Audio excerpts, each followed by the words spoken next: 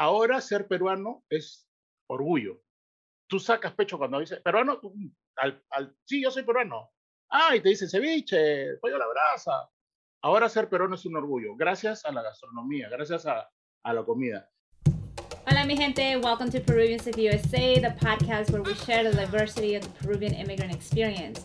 This is your host, Natalie Sofia, and this community was born from the need to create a space for Peruvian immigrants to come together, to support each other, to learn from each other, and to document our stories.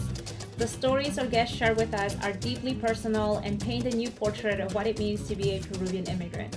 I hope you receive these stories with an open heart and an open mind. So let's get started.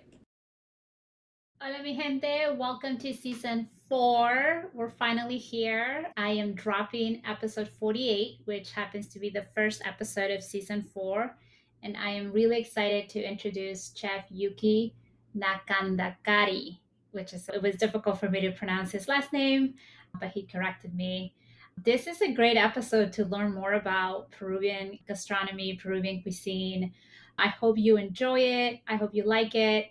And I hope everybody's doing well. I know 2022 has started a little bit rough for a lot of folks. We're all recovering from the loss earlier this week on Monday against Australia. And one thing that I shared on Instagram was that perhaps for those in Peru, this was really the one thing sort of helping their mental state, right? With the current political climate, the economic climate worldwide, particularly in Peru, the health crisis that happened there due to COVID. I shared a tweet that I saw and it just triggered a couple feelings, some thoughts, and many of you responded your own observations. So I really appreciated that from each one of you. Again, I hope you really enjoyed this episode. This episode is brought to you by We Are Kushka. We Are Kushka focuses on helping others and making you laugh. Owner and content creator Cici has focused on helping others since 2020 and creating clothing design that celebrate Peruvian lingos. Visit their Instagram to learn more at We Are Kushka. So this is a new program that Peruvians of USA has launched for season 4. If you are a small business listening, or if you know of a small business who is interested in sponsoring an episode, please let us know. Please reach out through Instagram, or you can go to peruviansofUSA.com/sponsors, and you will learn more about this sponsorship program that we're offering to help small businesses expand their digital footprint. So for more details, go to peruviansofUSA.com/sponsors. So now I will leave you to the episode. Hope you like it. If something resonates with you while enjoying our conversation, please be sure to share with us in social media using the hashtag #PeruviansofUSA. All right, here's our conversation. Welcome a Chef Yuki Nakandakari. No sé si lo pronuncié bien, pero tú me puedes corregir.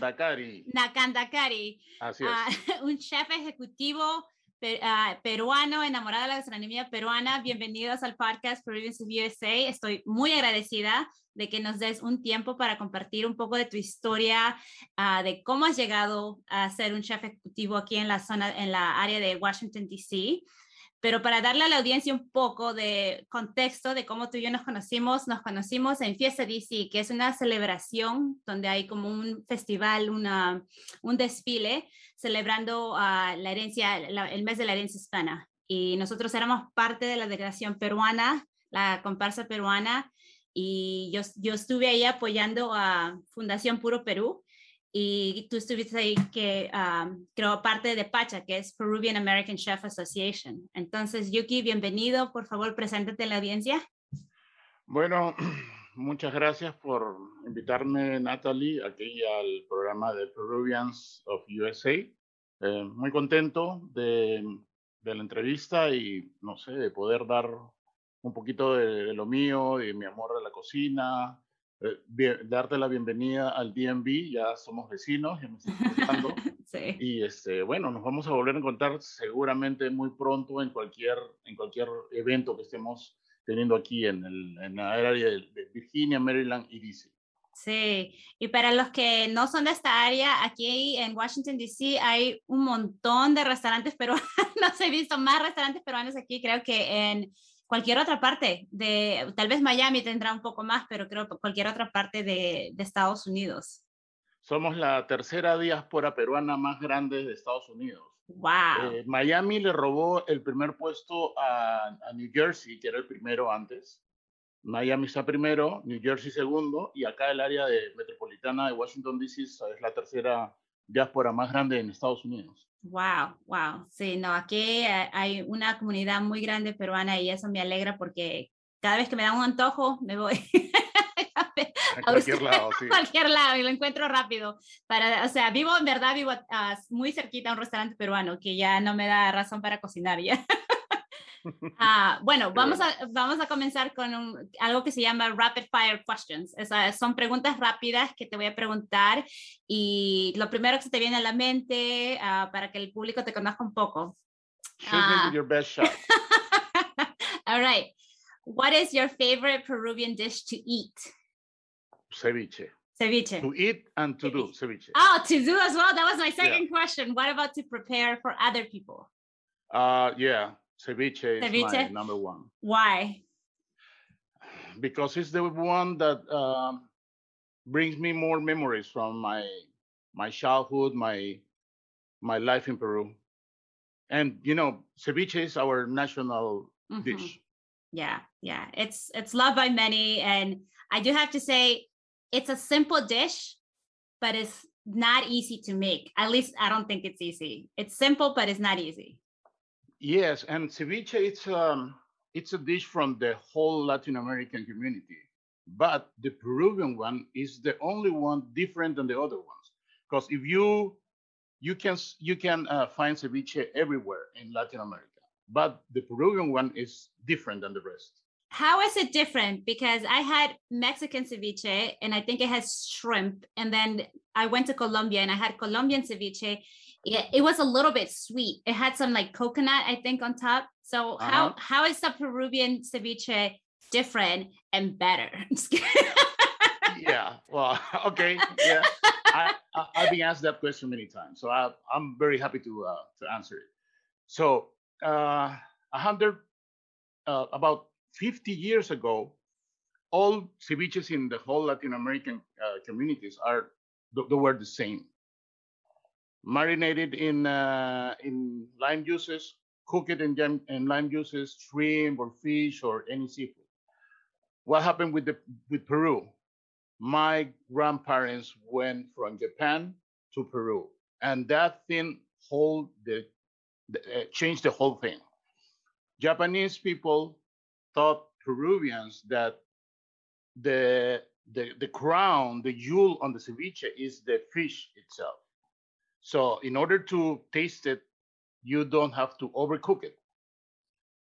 It's like a sashimi dish. It's like a sushi dish that it's just almost raw, and in most cases raw fish. So that's why the Japanese people taught the Peruvians that in order to achieve better taste, they have just to, cook it a little bit on the lime juices. That's why the modern Peruvian ceviche is so different now. Yeah, well, we had to thank the Japanese immigrants that came to Peru for teaching us the proper way, maybe exactly. to have fish. Yeah, every people in Latin America, they eat our ceviche and they say, yes, Peruvian is the best. Yeah, Mexicans, Colombians, Ecuadorians, Argentinians, everywhere, Salvadorians, any nationality, they said Peruvian is the best. Yeah, I agree. I mean, you're not going to have an argument from me. So, for sure. All right, so let's go to the next question. We're still in the rapid fire. So what is the most difficult ingredient for you to find here in the US to prepare Peruvian dishes? Okay, so ají amarillo, because you can find any other product in the States, you can replace it. But ají amarillo, you can't replace it with anything. The only way to find it is imported ones, frozen, or came processed from Peru. But you can replace meat, you can replace onions, potatoes, you can replace almost anything, limes, but ají amarillo. Or our ajís, our ají panca, ají amarillos. Now, you can replace garlic, anything but ajís. Yeah. Our ajís are the best. That I always said, Peruvian gastronomy has Divina Trinidad, the Holy Trinity. Okay. Onions, Okay. garlic, and ajís. That's our Holy Trinity in Peruvian gastronomy. Okay, so it's, what is it? Onions, garlic, and ají. And ají. Okay. I'm surprised lime is not in it. No, because 90% of our dishes start with the sofrito, right? And what is the sofrito? You want to do any Peruvian dish, you start with the sofrito. And sofrito has onions, garlic, and depends on what you're going to do is or ají amarillo or ají panca or a mix of other ajís, but it's always you start with those three always. That's true. El famoso aderezo. Sí, el aderezo, ese aderezo. Uy, qué rico. That smell reminds your mom cooking in the morning at true. home. It's true. It's very true. Ok, ahora que sabemos tu plato favorito es el ceviche, específicamente ceviche peruano, ¿cuál es tu plato, tal vez esto es blasphemy, tal vez, menos favorito? Sí, tengo uno que no es, o sea, personal, porque tengo un trauma con ese plato. Y sí, tengo un trauma que no lo puedo pasar. Es la chanfainita. Es el único plato que no puedo comer. He tratado y bueno, dos platos, la chanfainita y el quaker. Porque cuando era pequeño me obligaban a comerlo y me pegaban para que lo coma, entonces yo creé una versión, un trauma y si me ponen quaker o me ponen chanfainita, no, simplemente no puedo. Son riquísimos, ¿ah? Los he tratado de probar de mil maneras, pero no puedo. Estoy siendo honesto. No, that's good. That's good. El mío, para compartir los traumas de la comida, el mío es el mondonguito. Uy, tan rico que es el mondonguito. Pero ¿sabes por qué? Porque una vez me sirvieron mondonguito y veías los pelos de... Oh. No lo limpiaron bien. No lo habían limpiado bien y yo creo que era niña o adolescente y lo vi y me traumé y ahora lo como, pero o sea, como que no tengo que mirarlo mucho porque si lo miro mucho y hay un pelo, algo así como que no me gusta. ¿Cómo lo prefieres? ¿En caucao o en mondonguito a la italiana? Caucao. Oh, caucao. Sí. Y el otro trauma que tengo, igual como el tuyo, el quaker, pero para mí es tú sabes que allá en Perú en los colegios daban la quinoa, esa quinoa te daban en eso, o sea, esa bebida de quinoa no lo puedo, ahora la verdad no lo tomo porque, no sé, como que me trae recuerdos de, igual como tú, que te obligaban, te decían toma. Sí, a mí también me pegaban para que coma. Sí, entonces esa bebida de quinoa no puedo. Ok, bueno, sigamos. Película de gastronomía favorita, porque hay varias películas de gastronomía y no sé si hayas visto alguna que te gusta. Ok, tengo dos. Hay una que se llama Burnt y la otra se llama Chef. Ok, no las he visto. A ver, cuéntanos por qué es tu favorita. Perdón, 3. Y hay otra que se llama 100 Yards, creo. Esa películas. Esa sí. No, la del chef hindú que llega a Francia. Esa es una de mis favoritas. Pero las otras dos también son buenísimas. Chef es la historia de un chef, jefe de un restaurante, que no era dueño, solamente era el chef ejecutivo, y se pelea con el dueño lo bota y él empieza a rehacer su vida después de haber tenido un cargo bien alto y ser muy conocido, rehace su vida trabajando en un food truck y haciendo una comida que no era de él, porque él era un chef americano. Él empezó a hacer comida cubana. Entonces, y con esto retoma la vida con su hijo que no tenía mucha relación, encuentra la felicidad, se vuelve a amistar con la exmujer. Preciosa la película. Y Burnt es otra película de un chef que llega a tener 2 estrellas Michelin en Londres y eso lo catapulta tan alto que él pierde la brújula y se vuelve un loco. Mujeres, drogas, alcohol, pierde la brújula y pierde los amigos, pierde todo y viene a Estados Unidos y quiere volver a empezar. Se toma un año sabático, un año para volver a componerse, para centrarse y enfocarse, y después regresa otra vez y alcanza la tercera estrella.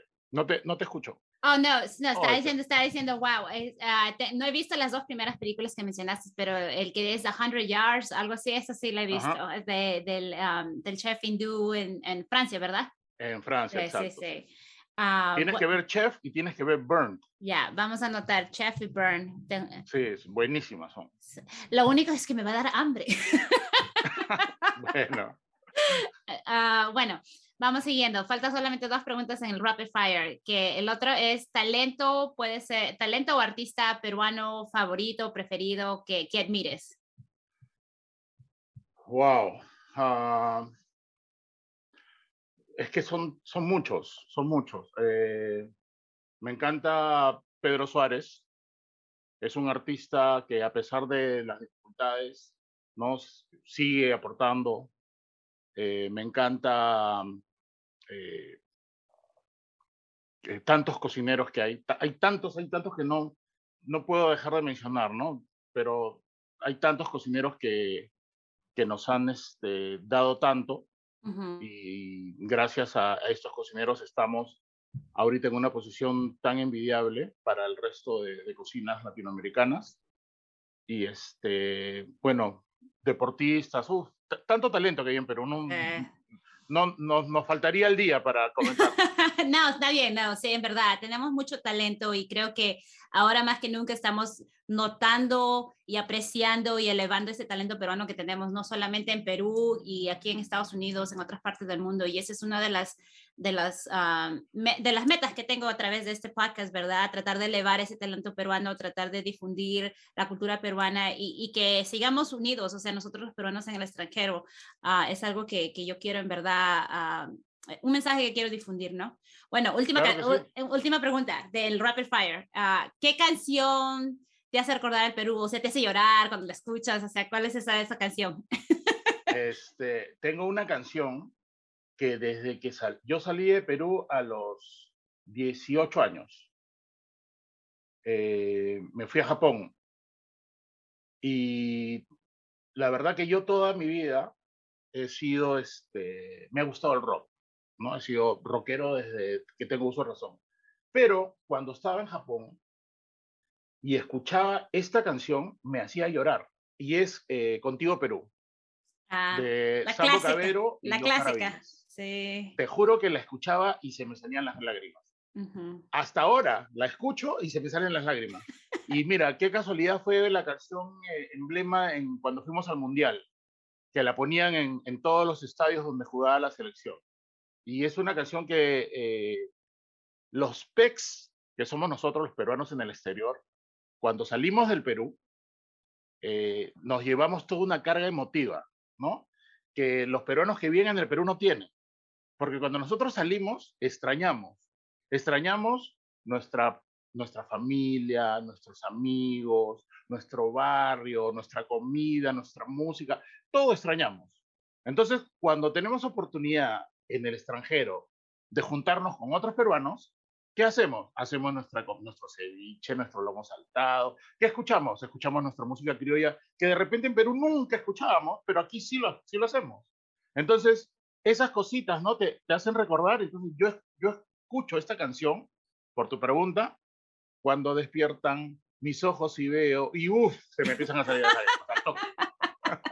No, eso es verdad. Eso es algo que dices, es muy verdad. Es algo que también lo converso acá mucho con mi familia, que uno se vuelve más peruano en el extranjero.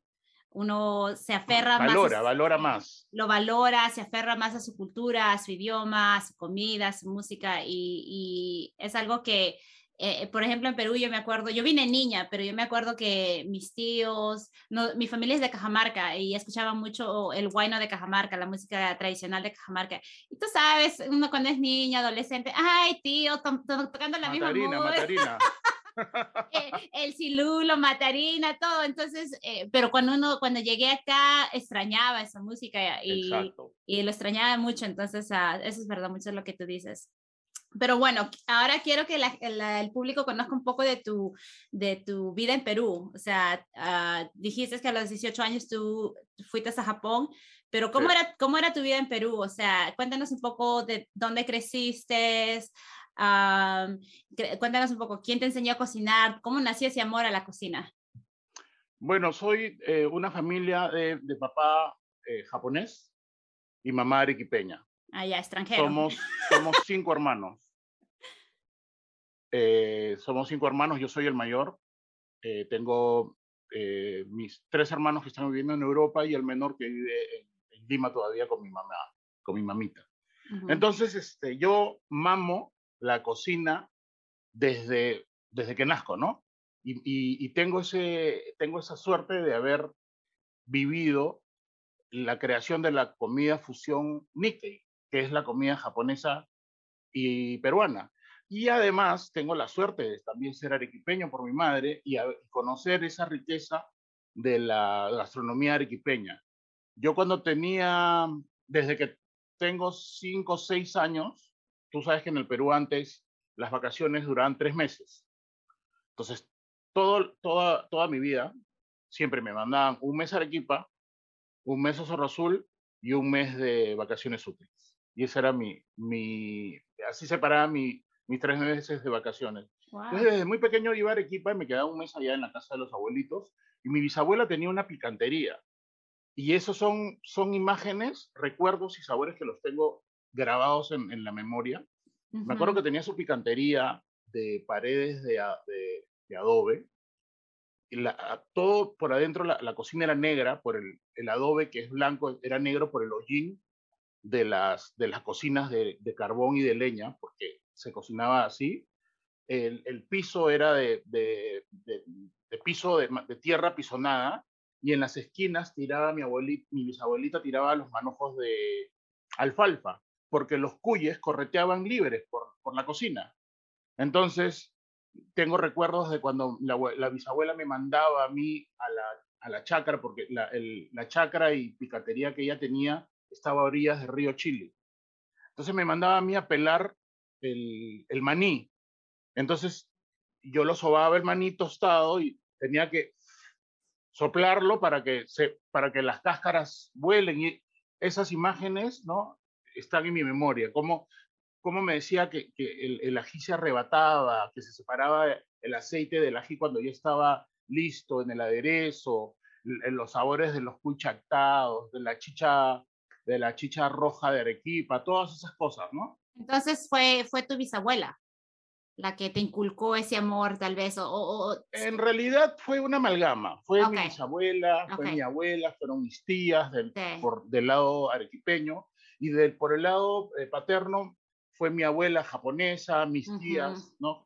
Japonesas también, ujú, donde cuando había reuniones familiares, Día del Padre, Día de la ujú, Madre, algún quinceañero, algún ujú, cumpleaños, todas iban llevando comida. Y me acuerdo, pues, nosotros le llamamos enrollados, sí, los sí, sí, maquis, ok, ¿no? ok, Comíamos los maquis, comíamos el sobao quinahuense, que nosotros le llamamos la sopa negra. ujú, Siempre hablábamos del gohan, ya está listo el gohan, y era la que estaba listo la comida. ujú, ujú. El amor al sillao, a los shoyu, a aprender a comer con los palitos, con los hashis. Y entonces tengo esa suerte de haber mamado desde pequeño esa amalgama y esa Sí. fusión. No solamente, como dice, la arequipeña, la japonesa, pero también se estaba en Lima, donde Claro, hay, ¿no? claro, Y hay... ahí, bueno, pues, ¿no? Mi ceviche que yo tanto amo, pero tengo una historia, yo no sé si se la puedo contar. No, no, cuenta, cuenta, cuenta. Mira, ¿cómo empiezo a hacer mi ceviche? Eh, Hasta el año 87, más o menos, cuando tú pedías un ceviche en Lima, tú ibas a un restaurante, pedías un ceviche y el ceviche te lo traían de la cocina y te lo ponían en la mesa, y te lo comías y decías, wow, ¿cómo se hace este manjar tan increíble? Nadie sabía porque venía de la cocina. Yo vivo en Higuereta, toda Ya. mi niñez, ¿cómo se llama? Mi adolescencia la he vivido en Higuereta, y frente a mi casa, en la avenida Pedro Venturo, había una tiendita que compró un señor que había trabajado en el Banco Continental. El Banco Continental, en la puerta del Banco Continental hay un montón, en esa época había un montón de kiosquitos de todo tipo de comida, porque los empleados del banco, en vez de ir a comer a San Isidro, que les resultaba muy caro en los restaurantes, mejor comían en los kioscos, que estaban abajo en la puerta del banco. Uno de esos kiosquitos hacía ceviche. Entonces, uno de los empleados del banco, cuando se retira del banco, compra una tienda al frente de mi casa y no le iba nada bien porque la gente iba a comprar a la tienda de los chinitos que tenían años vendiendo ahí. Entonces, el papa rellena le llamamos. El papa rellena no vendía nada, pero se le ocurre a él ir a buscar al chico de los ceviches y traérselo los sábados y domingos. Sábados y domingos hacía ceviche en su tienda y su tienda se volvió una locura vendiendo ceviche. Pero ¿cuál era lo diferente? Lo diferente era que Benito, porque así se llama el chico que hacía el ceviche, Benito te hacía el ceviche en tu cara. El pescado ya lo tenía cortado, la cebolla la tenía cortada, los camotes hechos, la cancha, el choclo, y él te preguntaba, ¿cómo quieres el ceviche? ¿Mixto, de pescado, picante o sin picar? Tú le decías lo que querías. Y él agarraba y en un bol mezclaba todo con su cuchara de palo grande y exprimía los limones, le echaba la sal, el ajinomoto, la pimienta, el ajo, mezclaba, rocoto, pim, pim, pim, te lo servía en el plato y tú mirabas ese show, lo que ahora se llama el video, perdón, el ceviche live se llama ahora. Mirabas el ceviche live y era una cosa increíble. Y mi ceviche es copia fiel del ceviche de Benito. Ah, mira, ve, no sabía que antes no era algo así que tú podías ver No o se tener podía a ver, hacer. no lo miraba, el ceviche venía de la cocina. Wow, no sabía. Mira, para hacerte la historia corta, Benito sale de ahí, consigue un kiosquito frente al cine San Isidro y le pone de nombre a su kiosquito Punto Azul. Ahora Punto Azul es una de las cadenas de cevicherías más grandes de Lima. Wow, no sabía esa Sí. historia, Punto Azul. Ok. Bueno, también nos mencionaste que tú fuiste a Japón a los 18 años. ¿Cómo así llegaste a Japón? ¿Qué es lo que te impulsó a ir? Bueno, me fui más que nada casi por obligación. Cuando termino el colegio, mi papá me dice, Yuki, vas a estudiar ingeniería. Y me dijo, acá está la academia donde vas a estudiar y prepárate. Y no me consultó qué es lo que quieres estudiar, nada, solamente me dijo, quieres estudiar ingeniería. ¿No? He conversado con mis amigos y me han dicho que la ingeniería de sistemas es la carrera del futuro. Bueno, le digo, para mi mala suerte, ingreso.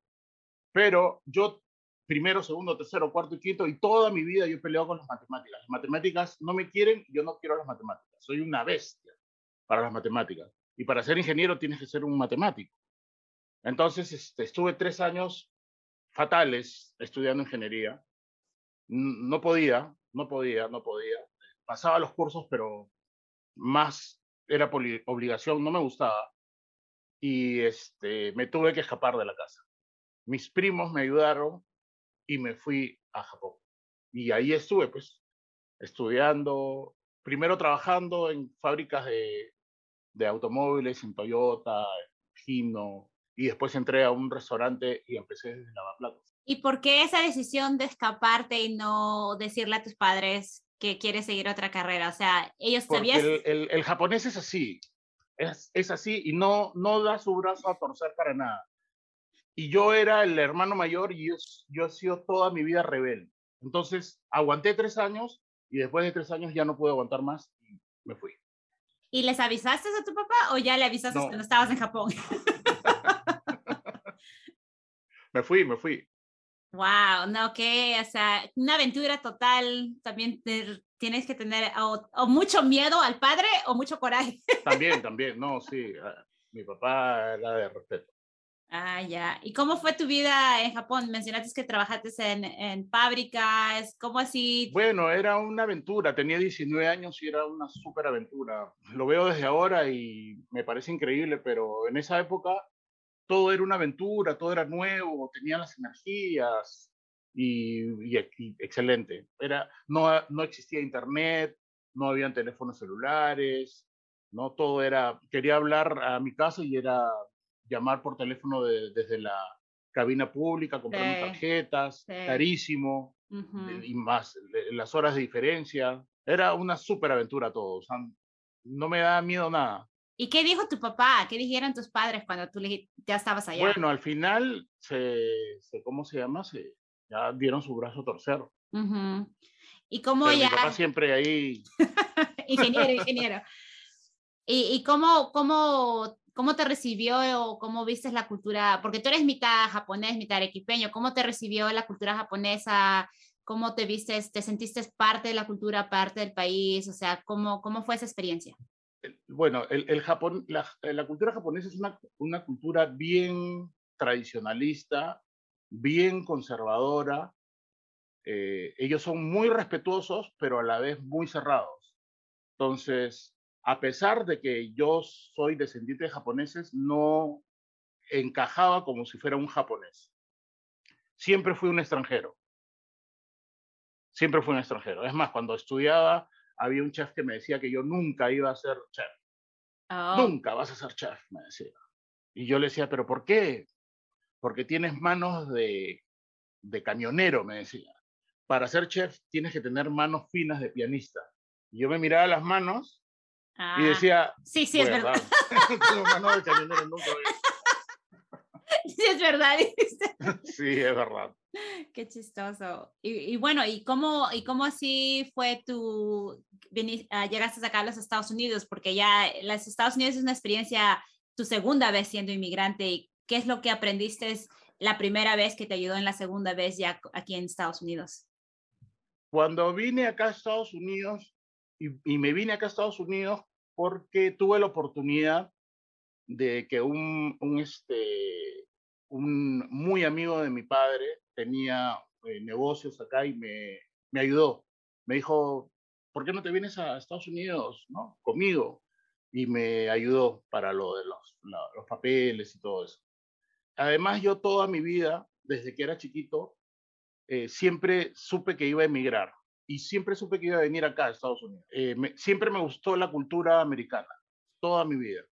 Miraba las películas, miraba las series de televisión, y yo siempre decía cómo me gustaría vivir allá, cómo me gustaría vivir allá. Y bueno, cuando se me presentó la oportunidad, ni loco, dije, me vengo y me vine. Y cuando vine acá, a mucha gente le choca, mucha Ujú. gente no struggle. Para mí fue la cosa más fácil del mundo porque yo ya había pasado eso en Japón. Entonces acá era, uff, la cultura americana con la cultura peruana es lo mismo, es una cultura occidental. La Ujú. cultura japonesa es totalmente distinta. Entonces yo llegar acá es como si estuviera en Perú. Eso es Pero llegué verdad. a Delaware, llegué a Ah, Delaware, sí, llegué a Delaware yo viví en Delaware, yo acabo de mudarme de Delaware para aquí. mira, yo viví en Delaware, en un pueblito que se llamaba Kent. Kenton es un pueblito en el medio de la chacra y Ajá. mis neighbors eran los Amish. Entonces yo llego a Estados Unidos y cuando salía, trabajaba en una fábrica de productos lácteos. Y en la noche salía, pues no, a la puerta de la fábrica, fumar un cigarrito y decía, ¿esto es Estados Unidos? Y lo único que escuchaba eran los grillos y de vez en cuando un caballito de los Amish se pasaba por ahí. Wow. O sea, llegar, Estuve ahí más o menos como 6 meses. ese contraste de la ciudad en Tokio, supongo que estuviste en Sí, Tokio, sí, en Tokio. una ciudad inmensa, grande, cosmopolita, llegar acá a un pueblo en Delaware te habrá chocado. Sí, te juro. Y yo que te pensaba, pues que Estados Unidos eran como las películas, ¿no? Sí. Metrópolis, Ujú. ciudades. Todo, Llego a Delaware. Que es como por decir que me manden en medio de cualquier chacra, Cañete, en San Vicente, un pueblito ahí. Y eso es Estados Unidos. sí, sí, eso es verdad. Algo que dijiste me hace acordar mucho lo que mi papá también me cuenta, que él siempre le gustó la cultura americana, veía películas, o sea, específicamente, ¿qué es lo que te traía de la vida acá en Estados Unidos? La libertad, la libertad de hacer lo que uno quisiera, de buscar el sueño americano, ¿no? De que este es el país de las oportunidades y acá uno puede conseguir lo que quiere. Eso es lo que me gustó de acá. Sí, eso es verdad. Lo que los Estados Unidos, como que el marketing que hace a través de sus películas, de todo eso, es también la poder, ¿cómo le dicen? A social mobility. O sea, uno, si es que te manda ese mensaje que si es que trabajas y tomas, aprovechas todas las oportunidades, puedes llegar lejos, ¿no? Ese es en verdad el mensaje. No tienes boundaries. Eso es verdad. Bueno, la próxima pregunta que tengo es para una persona que está pensando, o sea, alguien que nos está escuchando, que quiere seguir una vida, una carrera en la gastronomía, ser chef, ¿cuál es el mejor consejo que tú le puedes dar? A una persona que recién está decidiendo si estudiar o no estudiar una carrera de gastronomía o si ser o no ser un cocinero. Sí, Lo primero que tiene que hacer es preguntarse a sí mismo si eso es lo que realmente le gusta. Porque la carrera de cocinero no es lo que se ve en las películas o las fotos que uno ve ¿cómo se llama? En Facebook o en Instagram. Esos son segundos, ¿no? Te toman una foto en una función y te están entregando tus diplomas, tus medallas. Eso es segundos, eso no es una vida de un cocinero. La vida de un cocinero es estar metido en una cocina 6 días a la semana, de abrir a cerrar, hay veces 12, 14, 16 horas al día, y estar encerrado en una cocina mientras todos tus amigos y tu familia se divierten, tú estás trabajando. Todas las fiestas estás trabajando. Día de la Madre, Día del Padre, Día de los Enamorados, Acción de Gracias, Navidad, Año Nuevo, you name it. Cualquier festividad, tú estás trabajando. Entonces, tener la vocación de cocinero es casi como tener la vocación de cura, de ser un sacerdote. Por eso, si tú dices, no, me gusta la cocina, amo la gastronomía, me gusta cocinar, me gusta comer, entonces tienes que tener esa vocación. No es que estar en fotitos o ir a eventos, no, esas son cosas que pasan días al año, ratitos. El resto del tiempo es estar metido en la cocina. ¿Ves? sí, Tu familia, en realidad, tu verdadera familia son los cocineros, los dishwashers, los sí, mozos, porque con ellos convives más tiempo que con tu familia de la que está en la casa. claro, Eso es claro. lo que te tienes que preguntar. Tú mismo, no te engañes. ¿Estás dispuesto a hacer eso? ¿Eso es lo que realmente te gusta?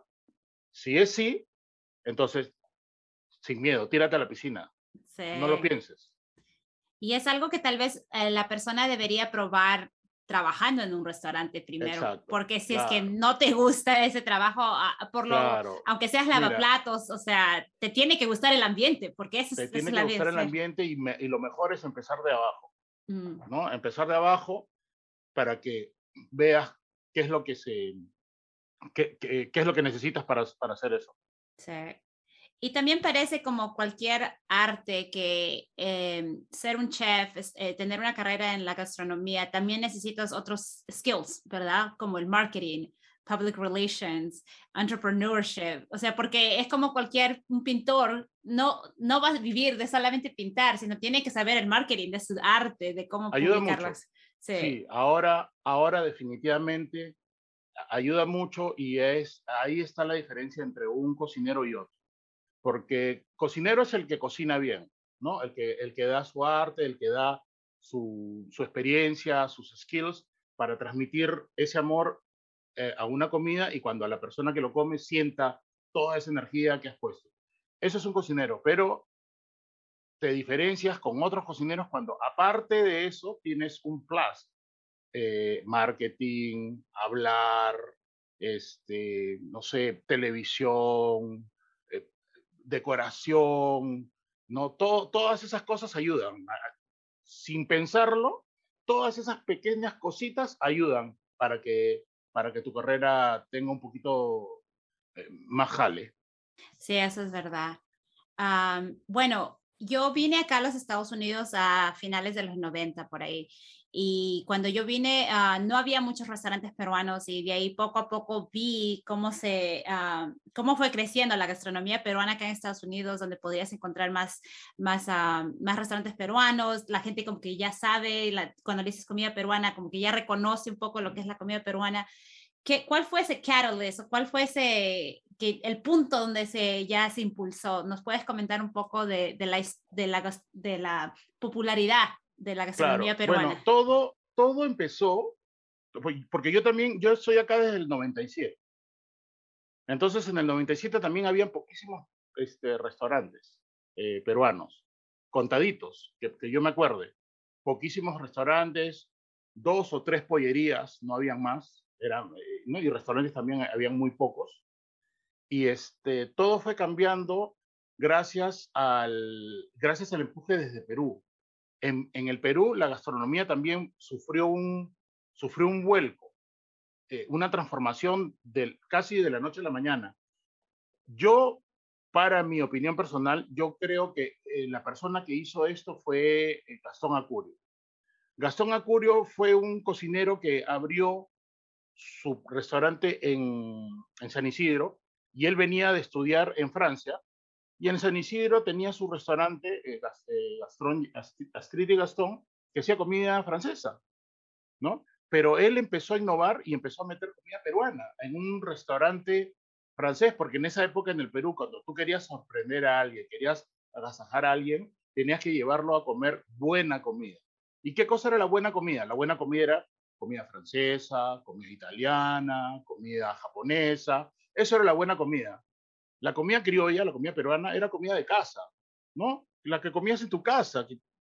O sea, ¿a quién querías agasajar invitándolo a comer un seco? O Un arroz con invitándolo a comer pollo, un arroz con pollo. un arroz con pollo, no, pues, o sea, tú querías impresionar a alguien, ¿no? Y tenías que llevarlo a un buen restaurante francés, con un buen vino francés, ¿no? Con una trattoria italiana. Él tuvo el coraje, ¿no? Y la visión de empezar a meter comida peruana un poquito moderna, ¿no? Y la gente le empezó a gustar y eso cambió todo.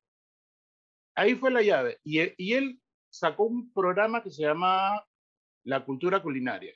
Ese programa lo catapultó a la estratosfera, Wow. ¿no? De ser un cocinero que nadie conocía, se hizo el personaje más popular con ese programa. Y eso cambió todo, ¿no? Eso nos dio a nosotros el poder y el orgullo de ser peruanos. La comida peruana se empezó a ser conocida en el mundo, los grandes chefs de afuera empezaron a ver al Perú y eso cambió todo.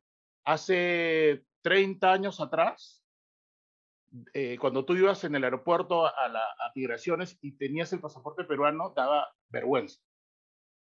Daba vergüenza ser peruano, porque peruano te ponía a un costado para revisar y tú decías qué vergüenza. Ahora ser peruano es orgullo. Tú sacas pecho cuando dices, peruano, sí, yo soy peruano. Ah, y te dicen ceviche, pollo a la brasa.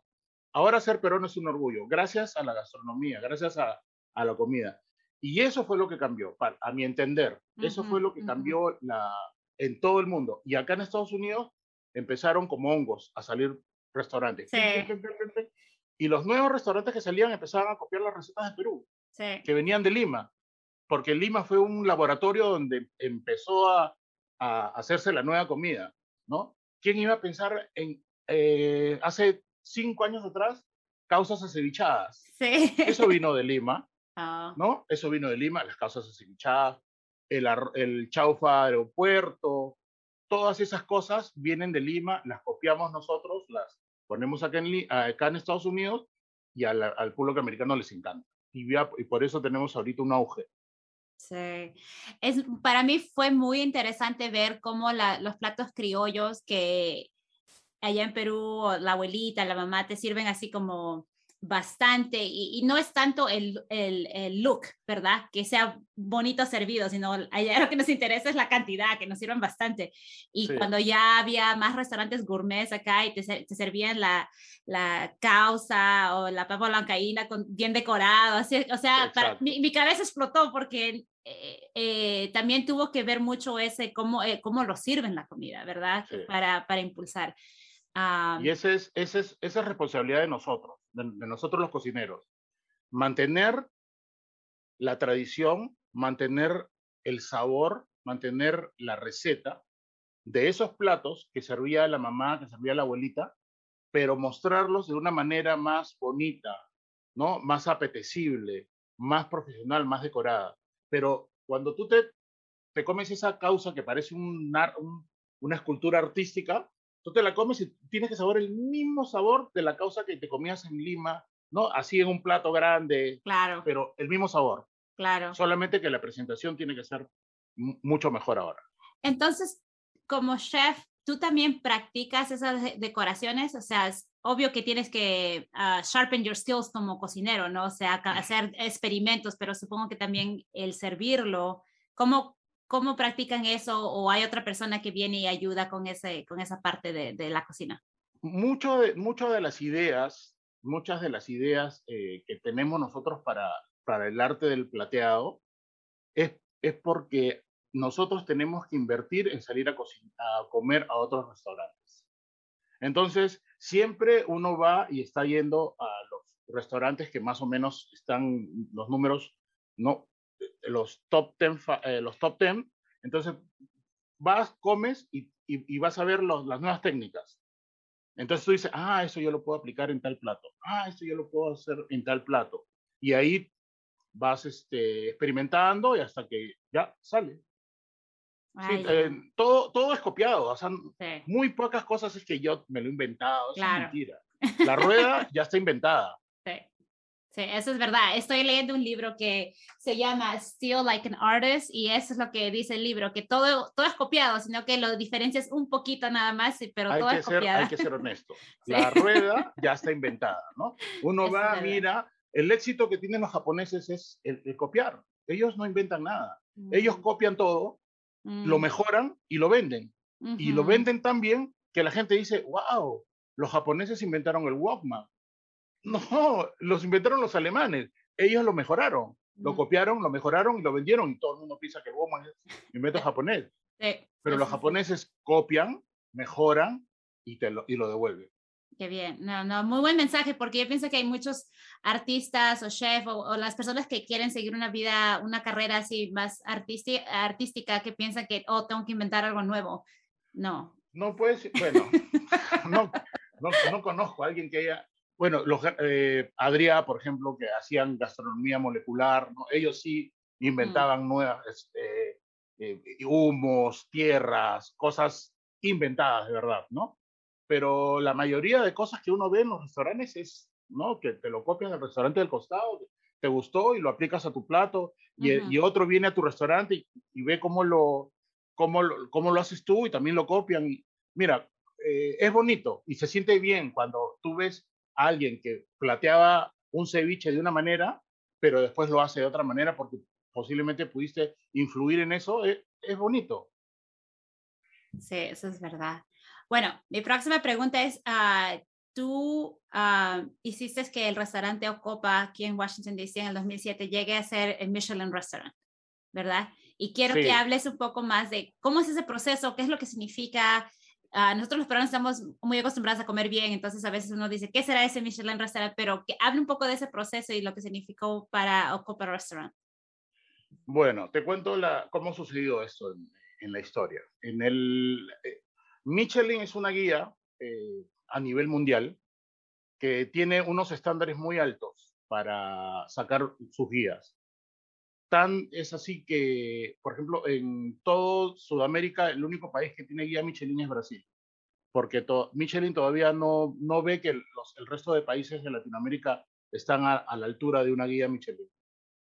Lo mismo sucede acá en Estados Unidos, ¿no? Yo creo que 5 ciudades ahorita, si no estoy seguro, solamente hay 5 ciudades que tienen guías.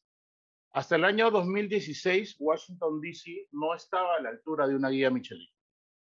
Pero en el 2017 dijeron que DC ya estaba en una categoría como para tener una guía. Entonces mandan sus inspectores a una lista grande de restaurantes en la ciudad que ellos piensan que son buenos para visitar. Entonces, la Michelin tiene 5 puntos que son los que ellos califican, ¿no? Para entrar en la guía, y los que están en la guía empezar a tener las estrellas. Cuando ellos mandan sus inspectores, siempre van de a 2, nunca va uno solo, siempre van a 2 y siempre son incógnitos, van undercover.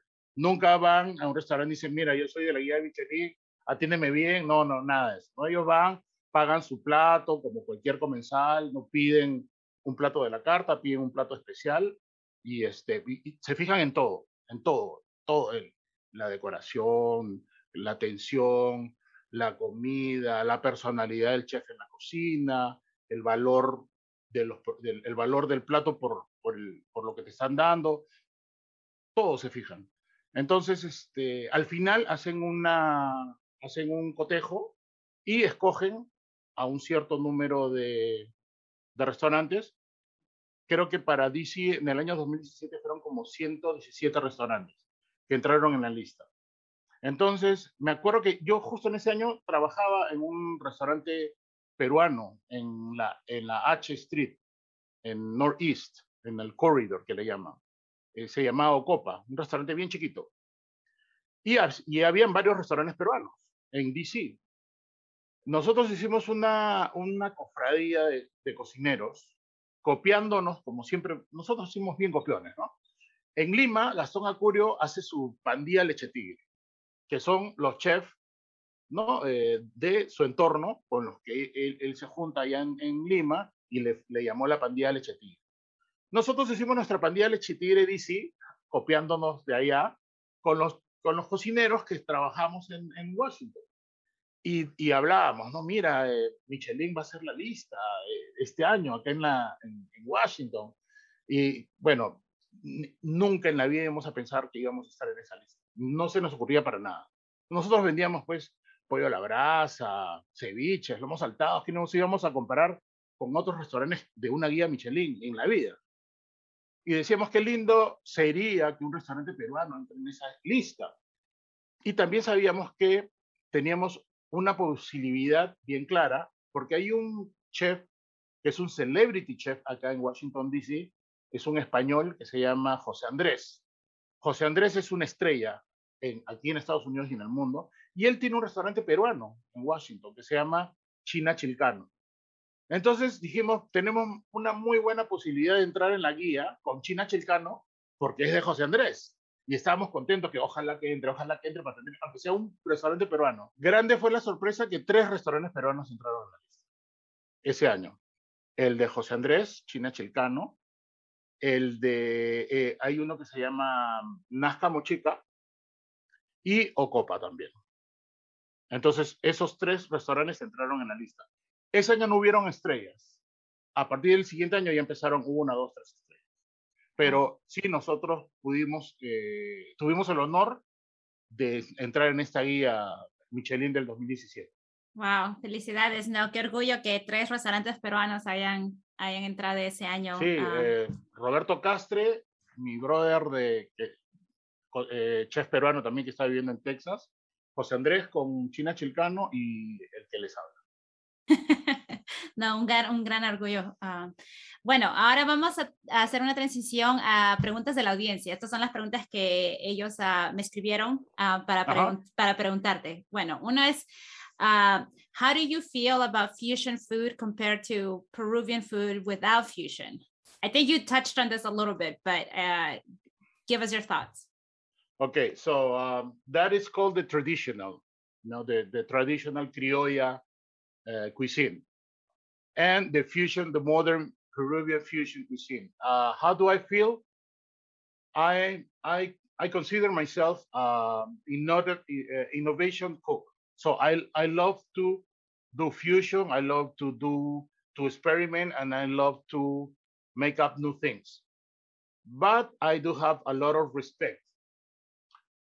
I know, and I have very good friends and very good chef that they are into the more traditional cuisine, traditional way. I respect that. I have a lot of respect. My thing is the opposite. So I have a lot of respect, but I do love to create. I do love to play. I do love to play. My goal, my mi regla de oro en la cocina es que en la cocina no hay reglas. Eso es verdad, es un arte y el arte es al criterio de cada persona.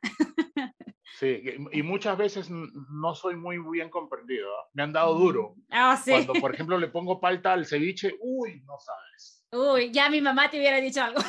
Uy, sí, no, sí. Don Pedrito me para dando palos. Bueno, la próxima pregunta es,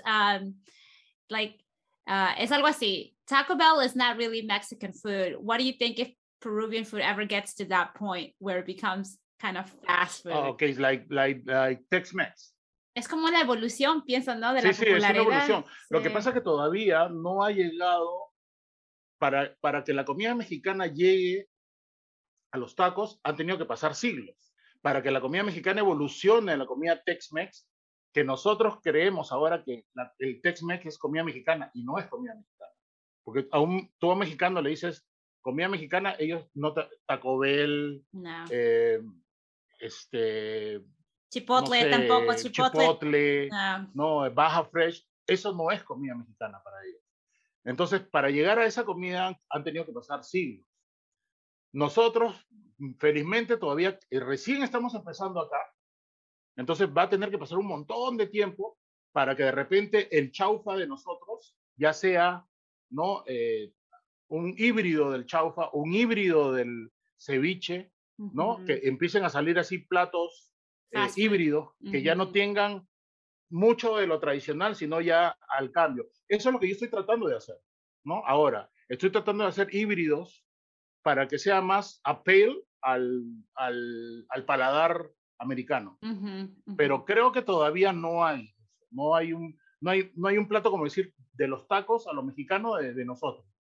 Como recién estamos empezando, todavía lo nuestro se está conservando más o menos tradicional. Aunque, por ejemplo, como el ejemplo que te digo del ceviche con palta, ¿no? Lo que pasa es que es rico y a la gente le gusta, pero el peruano ortodoxo dice, no, ¿cómo se te ocurre? Eso no se llama ceviche. No, el ceviche tiene que ser de pescado. Pero bueno, ya estamos en camino y va a pasar. Sí. Pero el pollo a la brasa, como que los americanos ya lo conocen, ya el pollo a la brasa, algunos ya, como que eso es lo más cercano que yo veo al fast food, tal vez tipo Taco Bell, así. Y tú sabes que hay lo del pollo a la brasa. El pollo a la brasa cuando llega acá a Estados Unidos, el peruano que quiso hacer una pollería, trasladarla de Perú acá, no, dice, bueno, en Perú las pollerías, ¿cómo eran? Pollo a la brasa, papas fritas y ensalada. Eso era el pollo a la brasa en el Perú. Así se comía el pollo a la brasa en el Perú. Pollo a la brasa, papas fritas, ensalada. Ketchup, mostaza y el ajicito. Se hacía un ají que era el ají amarillo. Entonces, eso era el estándar. Cuando el empresario quiso poner pollería acá en Estados Unidos, hizo el pollo, muy bien, no había ningún problema. Hizo las papas, muy bien, no había problema. La ensalada también, pero la gente de acá, el dominicano, el centroamericano, le pedía maduros. Querían arroz, querían frijoles, frijol pinto, frijol negro. Entonces, él se tiene que acomodar a lo que quiere, lo que pide la gente. Entonces, el estándar de las pollerías aquí en Estados Unidos es con eso, con plátanos, con frijoles, con arroz. Y las salsas es la salsa verde y la salsa amarilla, que en Perú no existe. Aquí en Estados Unidos es un staple. No hay pollería que no tenga salsa amarilla ni salsa verde. Y la salsa verde, ¿qué cosa es la salsa verde? ¿Cómo inventaron la salsa verde? La salsa verde no es la misma del ají amarillo, pero como el ají amarillo es carísimo porque es importado, la hacen con el jalapeño, que es barato, y esa es la salsa verde. Ok, mi cabeza acaba de explotar. ¿La salsa verde no es peruana? O sea, ¿no es de Perú? La salsa verde es americana 100%. Entonces, ese es el primer paso a los tacos mexicanos que le dicen. Ya, la salsa verde y la salsa María, su partida de nacimiento es americana. ¡Wow! Y eso nació por la necesidad. ¡Wow! La necesidad de hacer de un ajicito, porque en el Perú todo nosotros lo comemos con ajicito. ¿Podrías traerme más ajicito, por favor? Sí. Entonces, imagínate hacer ajicito. En Perú, el ají amarillo, pues lo tenemos en cantidades. Ajá. Es barato, es rico, es fresco. Acá no hay.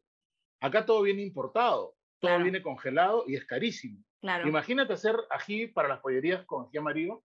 Entonces, ¿qué hacen? Usa la misma receta, pero en vez de ponerle ají amarillo, ¿qué cosa es lo barato? En el mercado el jalapeño es baratísimo. Lo haces con jalapeño y ahí nació el ají verde. nació la salsa verde. Y la salsa María es una mayonesa con un poquito de ají amarillo para más o menos darle un poquito de sabor y ya.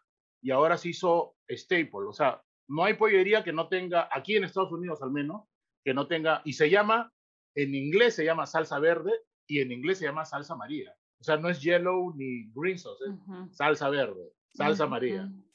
Qué interesante, porque es verdad, o sea, muchos me han preguntado a mí cómo, hasta las recetas por internet cuando buscas es Peruvian green sauce, o sea, eso es, y entonces se le llama Peruvian green sauce, pero ¿sabes dónde la venden? La venden en Wegmans, como Peruvian green sauce, y el sabor no tiene nada que ver con la salsa verde de la pollería. Ellos quisieron hacer su versión, pero les salió mal, pero los americanos la compran encantadísimos y viven engañados con esa salsa. Wow, bueno, no sé si la audiencia, su cabeza, o sea, si como un babo explotó, o sea, cuando dicen you pop your bubble. Bueno, esa es la verdad que yo he encontrado por experiencia. Wow. Bueno, sigamos con las preguntas de la audiencia. Otra pregunta que pusieron era, some of us don't know how to cook Peruvian food, even though we enjoy it, we promote it. Do you think, is there a fear that home-cooked meals, traditional home-cooked meals will be forgotten? Like, what is your thought? You know, porque no tenemos esa necesidad, bueno, aquí en la Washington DC tampoco, necesidad de saber cómo hacer un buen arroz con pollo, un lomo saltado. O sea, ¿qué piensas de perder esas tradiciones en el hogar?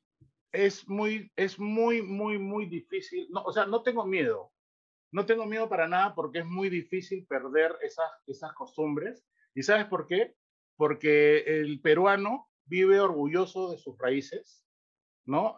Cuando nosotros tengamos nuestros hijos y cuando nuestros hijos tengan sus hijos, nuestros nietos, siempre van a comer comida peruana, porque eso es lo que desde chiquitos quieren: el lomo saltado, les gusta el arroz con pollo, les encanta la huancaína, el ceviche peruano no hay comparación con otro ceviche. Entonces, por necesidad van a tener o ir a comer a restaurantes peruanos o aprender. Si se casan con una esposa que no es peruana, le van a enseñar a cocinar. Ellas aprenden porque les gusta a cocinar. Eso se va esparciendo. O sea, al contrario de que se oculte y que se achique, va a crecer y va a trascender. O sea, la comida peruana yo le veo un futuro como la comida mexicana, ¿no? Va a crecer, va a ser inmensa y estamos ahorita empezando, ¿no? Ahorita estamos en el momento key de empezar y va a trascender también. No se va a mantener exactamente la misma tradición, sino que va a trascender por necesidad. Yo hice un caucao de pollo el otro día y me dijeron que, uno, no se puede llamar caucao porque no está hecha de mondongo. Le puse alverjitas y le puse zanahoria para que se vea más bonito. Oh, ¿por qué le pones? El caucao no lleva zanahoria. Tiene que transformarse, ¿no? Todo, si tú no evolucionas, te pierdes y te quedas y mueres. Todo tiene que evolucionar, todo tiene que cambiar, todo tiene que trascender. Claro. Eso es el futuro de la comida peruana acá en Estados Unidos. Claro, me hace pensar mucho también al idioma, al español, cómo el español mezclado con el inglés se hizo Spanglish, ¿verdad? Y Exacto. el idioma, cosas de la cultura, como la comida, tiene que evolucionar así la gente, como la gente evoluciona, todos esos aspectos de nuestra cultura evolucionan también con nosotros, ¿no? Entonces, Eso me hace acordar para darte seguro algo que tú no sabías. Hay una palabra en el idioma inglés, una sola palabra en el idioma inglés que viene del quechua. ¿Cuál es? Jerky. Jerky viene del quechua charqui. Ajá, para tu libro, anótalo, anótalo. no, no sabía, oh my Sí, goodness, what? ¿De qué, o sea, entonces la palabra quechua, ¿cómo se dice? charqui. Charqui. Sí, en quechua, charqui es la carne de llama secada en sal y afuera, en el exterior, outdoors. Y eso hace siglos llegó a Estados Unidos como carne seca y ahora la carne, los jerkies, es los Jimmy Links, esos que Ajá, venden sí, en el sí, sí, sí, 7-Eleven, sí, sí, sí, sí. esos jerkies viene del quechua charqui. Wow, no, no sabía. Tengo que compartirlo porque para que conozca más la gente de esto, porque Ajá, es igual, chévere. entonces palabras netamente peruanas van a empezar a mezclarse con el inglés. Y de todas las culturas, ¿ah? Del chino, de todas las culturas, el idioma va cambiando. El Sí, idioma no es cerrado, el idioma es un ente que va cambiando y con las generaciones. sí. Bueno, última pregunta de la audiencia es, peruano, peruana, peruanex que se respeta, sabe cocinar, ¿qué plato? Tienes que saber cocinar. Bueno, hay mucha gente que es buena en un plato y otro. Por ejemplo, ayer estuve en un evento, estaba comiendo una lasaña de la tía Rosita, buenísima, y me dice, yo no sé hacer ceviche. No, hago todo, pero el ceviche no me sale bien, o el lomo saltado no me sale bien, pero tiene buena mano para otros platos. O sea, lo que aprendiste de tu mamá, de repente le aprendiste a hacer un buen arroz con pollo, o le aprendiste a hacer un buen ceviche, o un buen lomo saltado, un estofado, cualquier plato, uno aunque sea tienes que saber hacer. Ah, ya, bueno, aunque sea uno, pero puede ser cualquier plato. Ok, Cualquiera. ok. Bueno, Lo entonces, básico, un aderezo, el ajo, aderezo. cebolla y ají. Y There. con eso, esa es la base, con eso puedes hacer lo que quieras. Ok, sí, aprender a hacer ese aderezo. Bueno, así como we wrap up nuestra conversación, ¿cuál mensaje tú le darías a los peruanos aquí en Estados Unidos y para que la audiencia se mantenga en contacto contigo, siga tu trabajo, te apoyen? Dinos cómo ellos pueden hacer eso. Bueno, yo ahora ya no trabajo en ningún restaurante, solamente me dedico a hacer asesorías a restaurantes, me dedico a hacer eventos privados y también clases. Y hay veces también vendo comida en mi casa. Me pueden contactar en el Facebook, me buscan como Yuki Nakandakari o en Google, solamente hacen Google y ponen Chef Yuki Nakandakari y ahí sale toda mi historia. Y me pueden contactar por esos medios. ¿Puedes hablarnos un poco de Pacha? ¿Qué es? ¿Cómo comenzó la organización? Claro, Pacha es una asociación de cocineros para cocineros. Las siglas, Pacha es de Peruvian American Chef Association. Esto lo empezaron hace 2 años, perdón, hace 12 años, dos prominentes chefs de acá del DMV, Javier Ángeles Verón y Miguel García. Eh, Como te digo, hace 12 años fundaron Pacha y ahora somos un directorio donde abarcamos a chefs de todos los estados de los Estados Unidos, incluso de Perú, de Panamá y de otros países también. La asociación fue creada eh, por dos motivos principales: la promoción de la gastronomía en los Estados Unidos y la promoción de los cocineros en Estados Unidos. Y estamos cada día metiendo el hombro y poniendo nuestro granito de arena para que esta asociación crezca y nos fortalezca. El próximo año, en mayo, tenemos pensado y queremos ir al show más grande de gastronomía en los Estados Unidos, que se llama el National Restaurant Association Show, que va a ser en Chicago en el mes de mayo, y esta es la plataforma más grande en los Estados Unidos para promover cualquier cosa de comida o bebida. Es muy caro entrar en este show, pero por eso que Pacha está organizando varios eventos para juntar fondos, porque hay que pagar el stand, hay que pagar la comida, porque toda la comida que se da ahí, todo es gratis.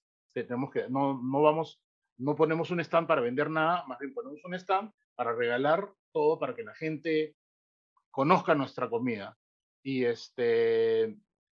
necesitamos tu ayuda, necesitamos la ayuda de todos. Claro. Así que pueden entrar también en Google o en Facebook o en Instagram a Pacha Peruvian American Chef Association. Seguro que ahí, si tienen alguna inquietud, algún comentario o de repente quieren ayudarnos, nos pueden escribir ahí. Ah, ya, qué bien. Bueno, espero que la audiencia vaya a esos a Facebook, Instagram y al website también para ver cómo podemos ayudar. Supongo que también hay eventos que ustedes organizan donde uno puede participar y contribuir de esa manera. Exacto, también, estamos acá en el área, ya hicimos un evento la semana pasada y estamos ya viendo cuándo y planificando cuándo va a ser nuestro próximo evento. Ok, sí, claro, cuando hay eventos me pasas la voz, yo también difundo esa información a través de Peruvians of USA para que la comunidad esté presente y apoye. Excelente, Nati. Bueno, ¿y qué mensaje quisieras dar a los peruanos aquí en Estados Unidos?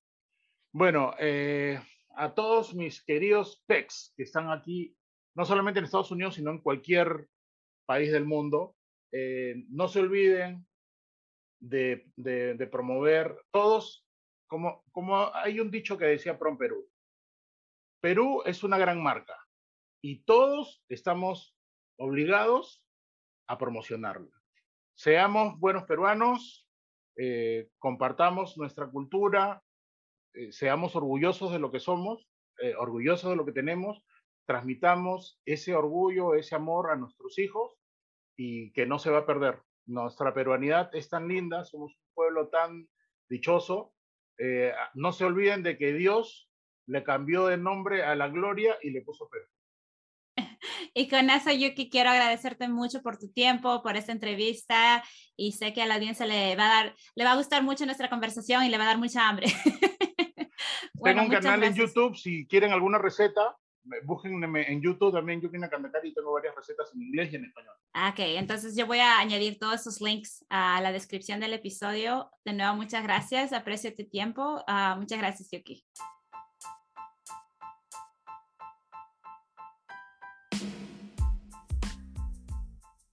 Thank you for listening to Peruvians of USA. If you like the show, be sure to subscribe and review on Apple Podcasts. It lets other Peruvians find the show. If you want to hear more from me, you can follow me on Instagram at Peruvians of USA. I'm looking forward to connecting with you there. All right, talk to you soon. Ciao.